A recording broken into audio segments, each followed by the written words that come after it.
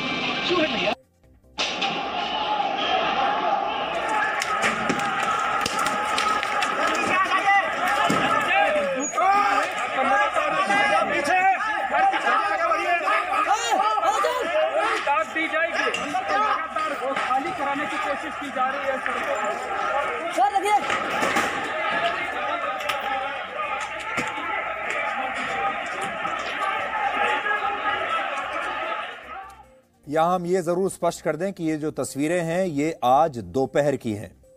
उत्तर प्रदेश के सहारनपुर में भी आज जुम्मे की नमाज के बाद 2,500 से ज्यादा लोगों की भीड़ सड़क पर उतर आई और इस भीड़ को देखकर इलाके के तमाम लोग इतना डर गए कि उन्होंने अपनी दुकानें बंद कर दी और जो लोग कामकाज कर रहे थे वो भी वापस अपने घर भाग गए। खास तौर पर जो हिंदू समुदाय के लोग हैं उन्होंने दंगों के डर से अपनी तमाम दुकानों को बंद कर दिया। इसके अलावा इस विरोध प्रदर्शन के दौरान अल्लाहू अकबर के नारे लगाए गए और पैगंबर मोहम्मद साहब का अपमान करने के लिए बीजेपी के प्रवक्ताओं को गिरफ्तार करने की मांग की गई। ये बात हम आपको पहले दिन से बता रहे हैं कि अब ये पूरा मामला एक धर्म युद्ध में बदल चुका है और इस युद्ध में इस्लाम के नाम पर सब कुछ जायज़ ठहराने की कोशिश हो रही है।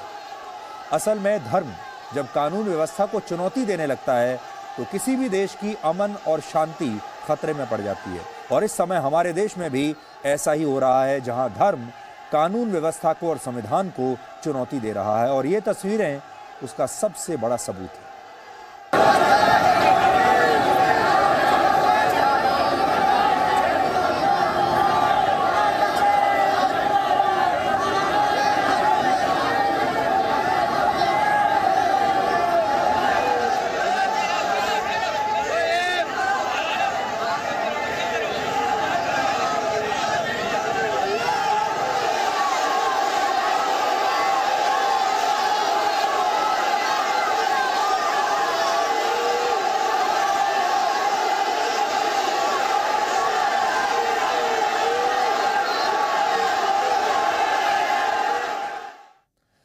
हम ये बात मानते हैं कि इस देश में किसी को भी पैगंबर मोहम्मद साहब का अपमान करने की इजाजत नहीं होनी चाहिए और पैगंबर मोहम्मद साहब ही क्यों, किसी भी धर्म का और उसके देवी देवताओं का अपमान बिल्कुल नहीं होना चाहिए। ये सब धर्मों पर लागू है। लेकिन इस मामले में आप देखेंगे तो बीजेपी अपने दोनों प्रवक्ताओं को उनके पद से बर्खास्त कर चुकी है, यानी एक्शन लिया जा चुका है। अलग अलग राज्यों में उनके खिलाफ FIR दर्ज हो चुकी है। दिल्ली में भी उनके खिलाफ FIR दर्ज हो चुकी है। पुलिस अपना काम कर रही है, कानून अपना काम कर रहा है। लेकिन ये लोग चाहते हैं कि इस मामले में बीजेपी के प्रवक्ताओं को गिरफ्तार किया जाए। यानी पहले तो इन लोगों ने बीजेपी को प्रवक्ताओं को उनके पद से बर्खास्त करने की मांग की। जब बर्खास्त हो गए तो इन लोगों पर FIR करने की मांग की। जब FIR हो गई तो अब मांग ये उठ रही है कि इन्हें तुरंत गिरफ्तार किया जाए। लेकिन आप यकीन मानिए, अगर इनकी गिरफ्तारी भी हो गई तो अगली बार फिर से ऐसे विरोध प्रदर्शन होंगे और फिर उन्हें फांसी पर चढ़ाने की मांग होनी शुरू हो जाएगी और इसे आप इन तस्वीरों से आज अच्छी तरह से समझ पाएंगे। कर्नाटक के बेलगावी में आज कुछ लोगों ने नुपुर शर्मा के पुतले को एक मस्जिद के पास फांसी के फंदे से लटका दिया और वहां एक विरोध प्रदर्शन के दौरान यह कहा गया कि इससे कम सजा वो बर्दाश्त नहीं करेंगे, यानी फांसी से कम सजा बर्दाश्त नहीं करेंगे। आज ये पुतला है, कल इस जगह पर नुपुर शर्मा भी हो सकती हैं और हम ऐसा क्यों कह रहे हैं इसे आप ये तस्वीर देखकर अच्छी तरह से समझ जाएंगे। ये तस्वीर असल में आज भारत के लोकतंत्र की तस्वीर है और ये आपको क्या याद दिलाता है? ये आपको तालिबान की याद दिलाता है। तालिबान भी अफगानिस्तान में यही करता है और आपको याद होगा अफगानिस्तान के जो पूर्व राष्ट्रपति थे उनकी भी इसी तरह से एक सड़क पर एक खंबे से लटकाकर उनके शव को लटका दिया गया था, इसी तरीके से जैसे आज इस पुतले को लटकाया गया है। आप याद कर लीजिए, अफगानिस्तान के पूर्व राष्ट्रपति नजीबुल्लाह, उनके साथ भी यही हुआ था अफगानिस्तान में और यह मानसिकता जो है ये वहीं से आ रही है।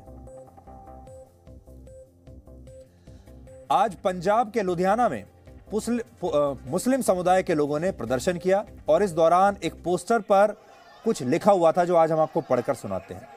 इस पर लिखा था, गुस्ताखे रसूल की एक ही सजा, सर तन से जुदा।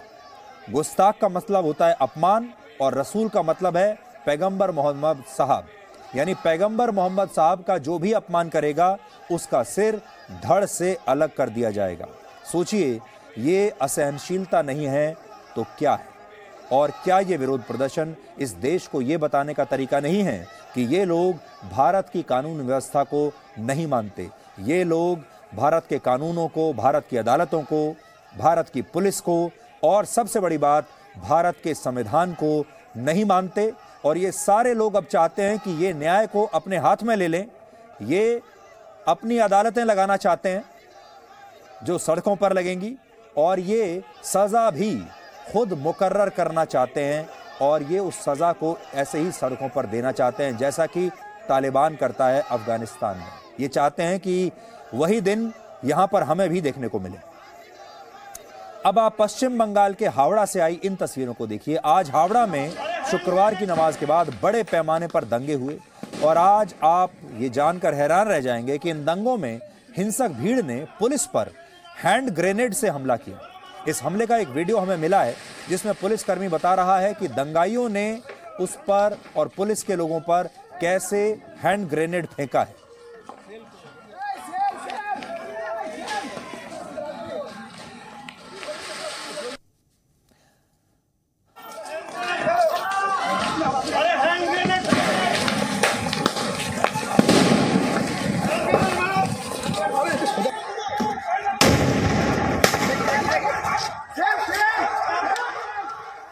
अब तक इस तरह की तस्वीरें आपने कश्मीर से देखी होंगी, जहां आतंकवादी सेना पर हमला करने के लिए, पुलिस पर हमला करने के लिए हैंड ग्रेनेड्स का कई बार इस्तेमाल करते हैं। लेकिन अब संविधान और अभिव्यक्ति की आज़ादी के नाम पर निकाले जाने वाले ऐसे विरोध प्रदर्शनों में भी बम का इस्तेमाल होने लगा है, हैंड ग्रेनेड्स का इस्तेमाल होने लगा है। अब आप सोचिए कि पश्चिम बंगाल में इन प्रदर्शनकारियों के पास ये हैंड ग्रेनेड्स कहां से आए होंगे, किसने इन्हें दिए होंगे।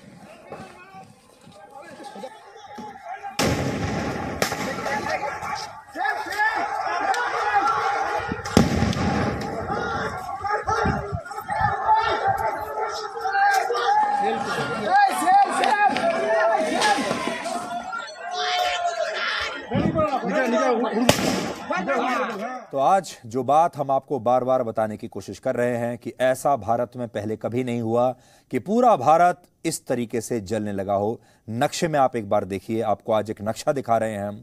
ये भारत का नक्शा है और इसमें 14 राज्यों में आज एक साथ, एक दिन, एक समय पर एक धर्म के लोग सड़कों पर विरोध प्रदर्शन के लिए उतर आए।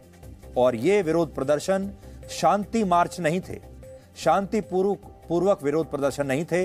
इनमें हिंसा हुई है, तोड़फोड़ हुई है, आगजनी हुई है, पुलिस पर हमला हुआ है, पुलिस के लोग घायल हुए हैं और आम नागरिक भी घायल हुए हैं।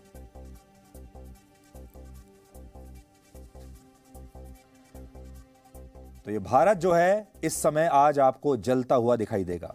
इस तरह की असहनशीलता आपने आज तक नहीं देखी होगी। असल में हमारे देश में एक खास धर्म के लोगों ने धर्म को अब इतना बड़ा बना दिया है कि वो ना तो इस देश के लोकतंत्र को अपने धर्म के सामने मानने के लिए तैयार हैं, ना इस देश के संविधान को मानने के लिए तैयार हैं, ना ही कानून व्यवस्था जो हमने बनाई है उसे मानने के लिए तैयार हैं। अब ये खुद को इस देश की संवैधानिक व्यवस्था से ऊपर मानने लगे हैं। और जैसा हमने आपको कहा, अब ये चाहते हैं कि अदालतें ये खुद लगाएंगे, ये खुद जज बनेंगे, अपनी अदालतें लगाएंगे, लोगों की सज़ाएं मुकर्रर करेंगे और सज़ाएं भी खुद देंगे, जैसा कि आज ये नुपुर शर्मा को उसका पुतला लटकाकर बताने की कोशिश कर रहे हैं। भारत और दुनिया के दूसरे लोकतांत्रिक देशों में बुनियादी फर्क यही है कि वहाँ दूसरे लोकतांत्रिक देशों में राष्ट्र को और वहाँ के संविधान को धर्म से ऊपर रखा जाता है। जो बड़े बड़े लोकतांत्रिक देश हैं, जैसे अमेरिका हुआ या यूरोप के जो देश हुए, फ्रांस हुआ, वहां पर संविधान सबसे ऊपर है और सब लोगों को कहा जाता है कि आप अपने धर्म का पालन कीजिए, लेकिन संविधान के दायरे में रहते हुए, और लोग करते हैं। आप फ्रांस में देख लीजिए, अमेरिका में देख लीजिए, यूरोप के कई देशों में देख लीजिए।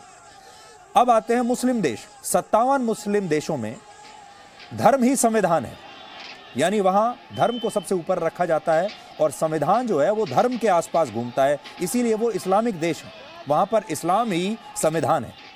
और अब भारत में भी ऐसा हो रहा है। अब यहां भी धर्म की जड़ें इतनी गहरी, मजबूत और खतरनाक हो रही हैं और इसके नाम पर अब कुछ भी किया जा रहा है जो आज आप देख रहे हैं। ये तो एक शुरुआत है। अब आप सोचिए, अगर हर शुक्रवार को आपको ऐसी ही देश भर में तस्वीरें देखने को मिलने लगेंगी तो आप शायद अपने बच्चों को शुक्रवार को स्कूल भेजना बंद कर देंगे। कॉलेज बंद होने शुरू हो जाएंगे, दफ्तर बंद होने शुरू हो जाएंगे। आज झारखंड के रांची में जब एक खास धर्म के लोग जुम्मे की नमाज के बाद जुलूस निकाल रहे थे, तब इन लोगों ने अचानक पुलिस पर भी पत्थरबाजी शुरू कर दी, जिसमें कुछ पुलिसकर्मी भी घायल हुए।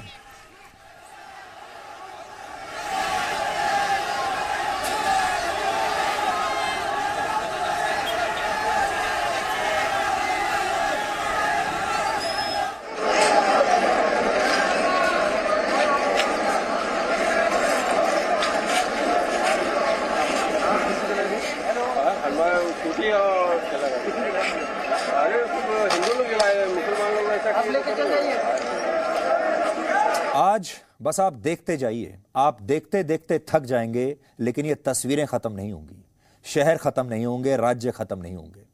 महाराष्ट्र के सोलापुर में भी आज इतना विशाल प्रदर्शन हुआ कि सड़कों पर पैर रखने की जगह नहीं थी, और इस प्रदर्शन में 5000 से ज्यादा लोग शामिल हुए।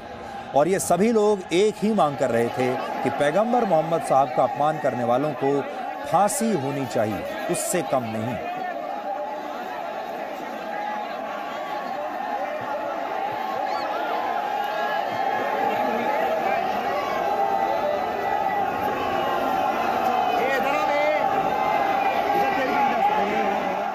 पश्चिम बंगाल की राजधानी कोलकाता में भी इसी तरह का एक विशाल जुलूस निकाला गया, जिसमें हजारों की संख्या में लोग शामिल हुए। देखिए, ये कोलकाता की तस्वीर है।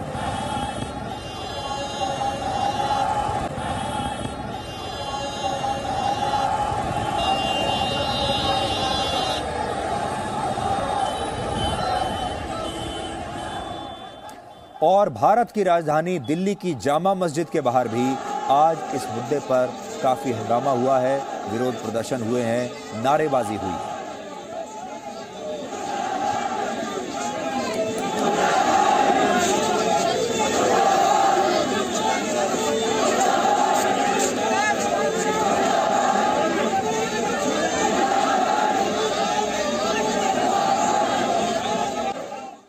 ये दिल्ली की जामा मस्जिद है, यानी सरकार की नाक के ठीक नीचे। और उत्तर प्रदेश के कई अलग अलग स्थानों पर आज विरोध प्रदर्शनों के दौरान हिंसा हुई। ये सारी तस्वीरें एक ही बात की तरफ इशारा कर रही हैं, और वो ये कि देश भर में इतने बड़े पैमाने पर विरोध प्रदर्शन संयोग नहीं हो सकता, बल्कि इसके पीछे एक बहुत बड़ा प्रयोग है, एक बहुत बड़ी सुनियोजित योजना है।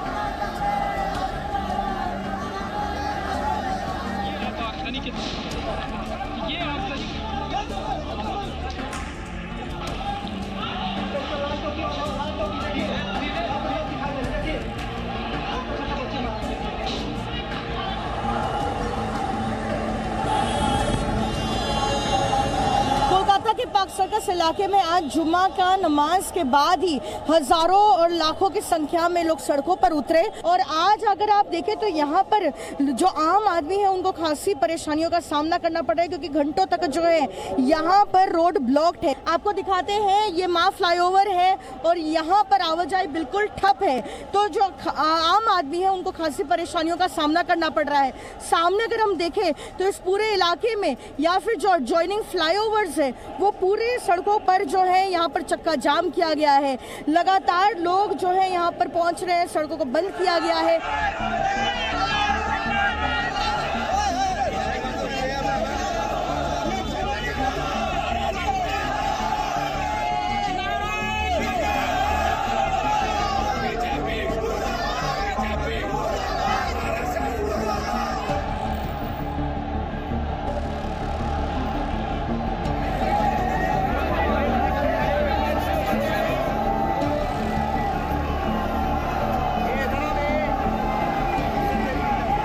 हर व्यक्ति की फ़ोटो आ जाती है, फ़ोटो से जो है पहचान भी हो जाती है। तो कोई ये ना समझे कि वो अगर किसी तरह का अवस्था फैला रहे हैं तो उनको पकड़ा नहीं जाए, पकड़ा जरूर जाएगा और सख्ती होगी। और सख्ती जब होगी तो गंभीर धाराओं में कार्रवाई होगी, जिससे कि हम लोग जो है ऐसे लोगों को बता सकें कि अगर अव्यवस्था फैलाएंगे तो आगे वो बच नहीं पाएंगे।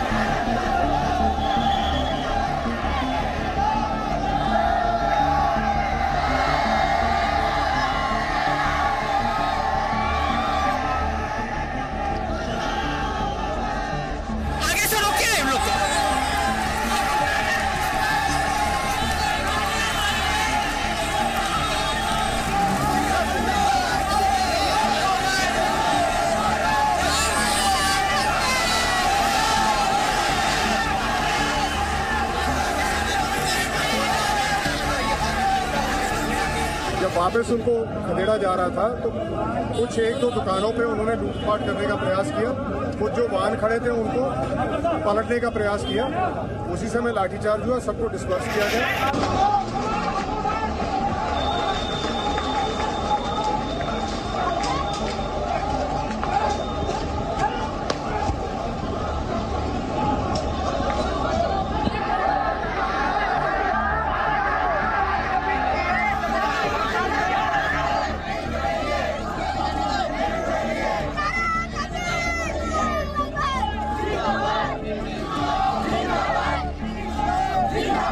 पुलिस और प्रशासन के सार्थक प्रयासों के बावजूद कुछ लोगों द्वारा जानबूझ के शांति व्यवस्था भंग करने के प्रयास किए गए। ऐसे सभी व्यक्तियों को चिन्हित कर लिया गया है जिन्होंने तोड़फोड़ की है। इनके विरुद्ध गंभीर धाराओं में अभियोग पंजीकृत कराया जा रहा है।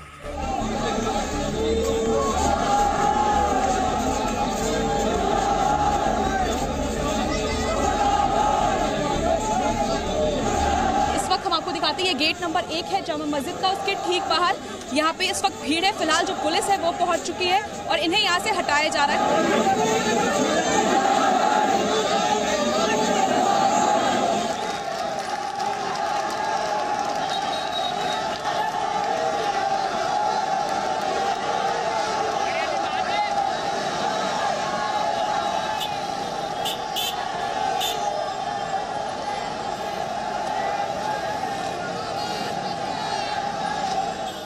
इस्लाम जो है वो अमन का मजहब है, इस्लाम जो है वो शांति का मजहब है। यकीनन लोगों के अंदर गुस्सा है। हम भी ये मांगनी करते हैं कि नुपुर शर्मा को फांसी की सजा मिलनी चाहिए करके, वरना अगर उसे आसानी से छोड़ दिया गया तो उसका कोई अंत ही नहीं रहेगा। हम तो ये कह रहे हैं किसी भी जाति, किसी भी धर्म, किसी भी धार्मिक गुरु, किसी भी हमारे नबी के खिलाफ अगर कोई बोलता है तो ऐसा कानून लाया जाए कि उसके ऊपर सख्त कार्रवाई होनी चाहिए, फौरन कार्रवाई होनी चाहिए। नहीं हो रही है, इस वजह से सिर्फ पार्टी से निकालना ये कार्रवाई है। तो हिंसा तो हो गई, अब कार्रवाई की बारी है। उत्तर प्रदेश में अब तक हिंसा के आरोप में 116 लोगों को गिरफ्तार किया जा चुका है, जिनमें 45 लोग अकेले सहारनपुर में गिरफ्तार हुए हैं। और शुरुआती जांच में इस हिंसा के पीछे AIMIM यानी ओवैसी साहब की पार्टी का नाम आ रहा है। ये असदुद्दीन ओवैसी की पार्टी है। ये घटना भारत की लोकतांत्रिक व्यवस्था के लिए एक बहुत बड़ी चुनौती मानी जाएगी। आज तेलंगाना में एक ऐसे ही जुलूस के दौरान प्रदर्शनकारियों ने भारत के तिरंगे के साथ भी छेड़छाड़ की है और इन लोगों ने तिरंगे के बीच में अशोक चक्र को हटाकर वहां पर अशोक चक्र की जगह इस्लामिक कलमा लिख दिया। अब आप समझ गए होंगे कि हम क्यों ये कह रहे हैं कि इन लोगों के लिए धर्म से ऊपर कुछ नहीं, और इस देश का संविधान भी इन लोगों को समझ में नहीं आ रहा है। अब आप सोचिए, तिरंगे की ये हालत करना चाहते हैं वो, तिरंगे से अशोक चक्र हटाकर ये उस पर कलमा लिखना चाहते हैं, और वो आज उन्होंने लिख भी दिया। ये हैं इनके इरादे।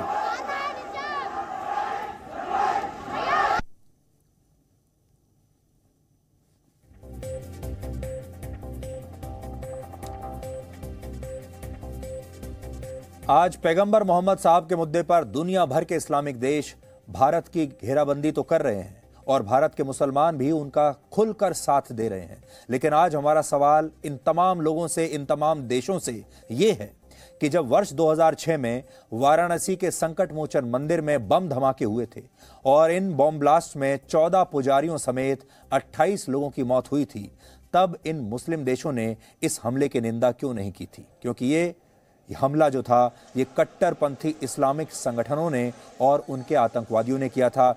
उस समय ये तमाम मुस्लिम देश कहां थे?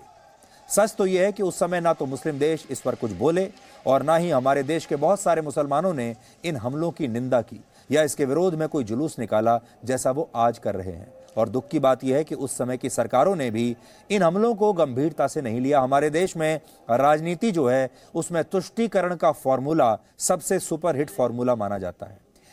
इस मंदिर पर हमले के 7 वर्षों के बाद 5 मार्च 2013 को उत्तर प्रदेश के तत्कालीन मुख्यमंत्री अखिलेश यादव ने वलीउल्लाह नाम के एक आरोपी पर दर्ज किए गए सभी मुकदमे वापस ले लिए और कहा कि वलीउल्लाह को इन हमलों में उसके धर्म की वजह से जानबूझकर फंसाया गया है। जबकि अदालत ने तब सरकार के इस फैसले को पूरी तरह गलत बताया था और इस पर रोक भी लगा दी थी। और 3 दिन पहले ही उत्तर प्रदेश की एक अदालत ने उसी वलीउल्लाह को फांसी की सजा सुनाई है। अब आप सोचिए, अदालत ने जिसे फांसी की सजा सुनाई उसे उत्तर प्रदेश की तब तत्कालीन सरकार ने माफ कर दिया था, सिर्फ तुष्टीकरण के लिए। और उसका नतीजा आज पूरा देश भुगत रहा है। हमारे देश में इस्लामिक कट्टरपंथियों और आतंकवादियों ने वर्ष 2001 में भारत के संसद भवन पर भी हमला किया था और जब इस हमले के दोषी अफजल गुरु को फांसी हुई थी तब भी हमारे देश में एक खास समुदाय के लोग इसी तरह सड़कों पर आ गए थे। तब ये लोग कह रहे थे कि अफजल गुरु निर्दोष हैं और उसे भी सिर्फ इसलिए फंसाया जा रहा है क्योंकि वो एक खास समुदाय से, एक खास धर्म से संबंध रखते हैं। और हमारे देश के जो लिबरल्स हैं, हमारे देश के जो लेफ्ट पार्टी वाले हैं, और आपको याद होगा जेएनयू में इसे लेकर बहुत बड़ा प्रोटेस्ट हुआ था और लोगों ने तब हमारे देश का नहीं अफजल गुरु का साथ दिया था।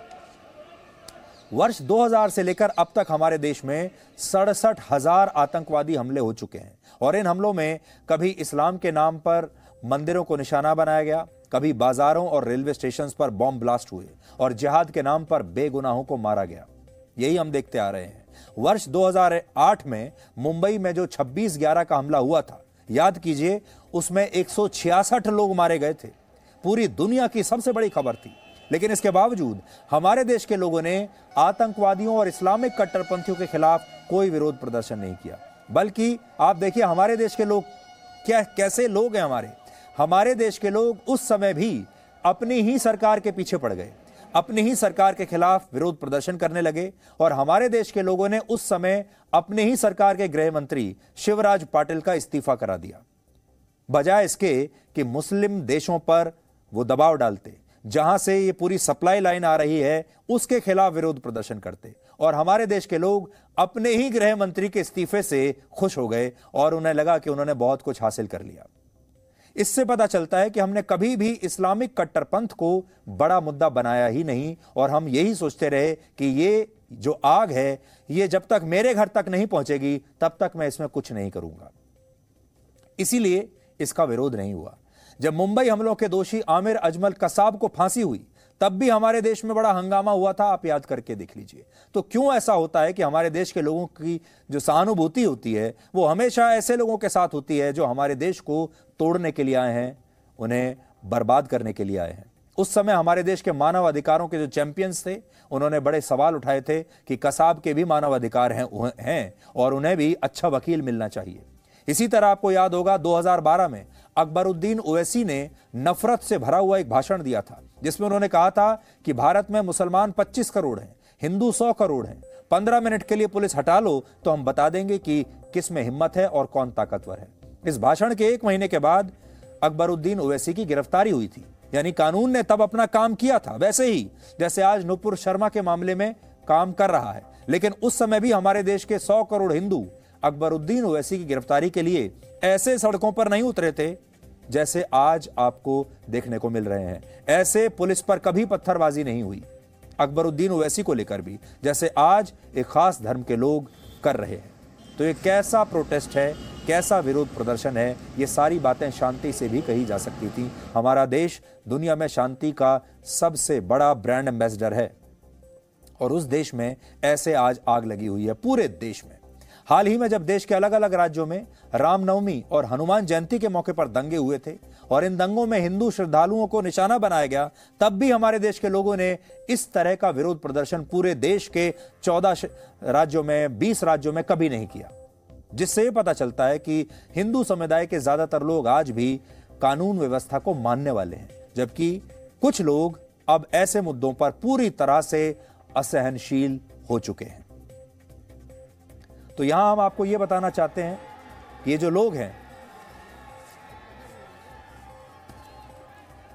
जो आज आप देख रहे हैं, जो पूरे देश में एक साथ पूरी एकता के साथ मिलकर बाहर निकले हैं, और आप देख लीजिए जो इस तरह के जो विरोध प्रदर्शन हैं, ये एक साथ बिना योजना के हो नहीं सकते। तो हो ये रहा है, लोकतंत्र का नाजायज फायदा उठाया जा रहा है। हो ये रहा है कि असहनशीलता, अब एक खास धर्म की असहनशीलता बढ़ती जा रही है और हमारे देश के जो बाकी के धर्म के जो लोग हैं वो उस असहनशीलता को स्वीकार करने लगे हैं। हमारे देश में एक धर्म ऐसा है जो अब कानून से ऊपर हो चुका है, और इस पूरे मामले पर जो आज हुआ है और जो 15 दिन से हमारे देश में हो रहा है, इस पर मुस्लिम देश पूरी तरह से खामोश है।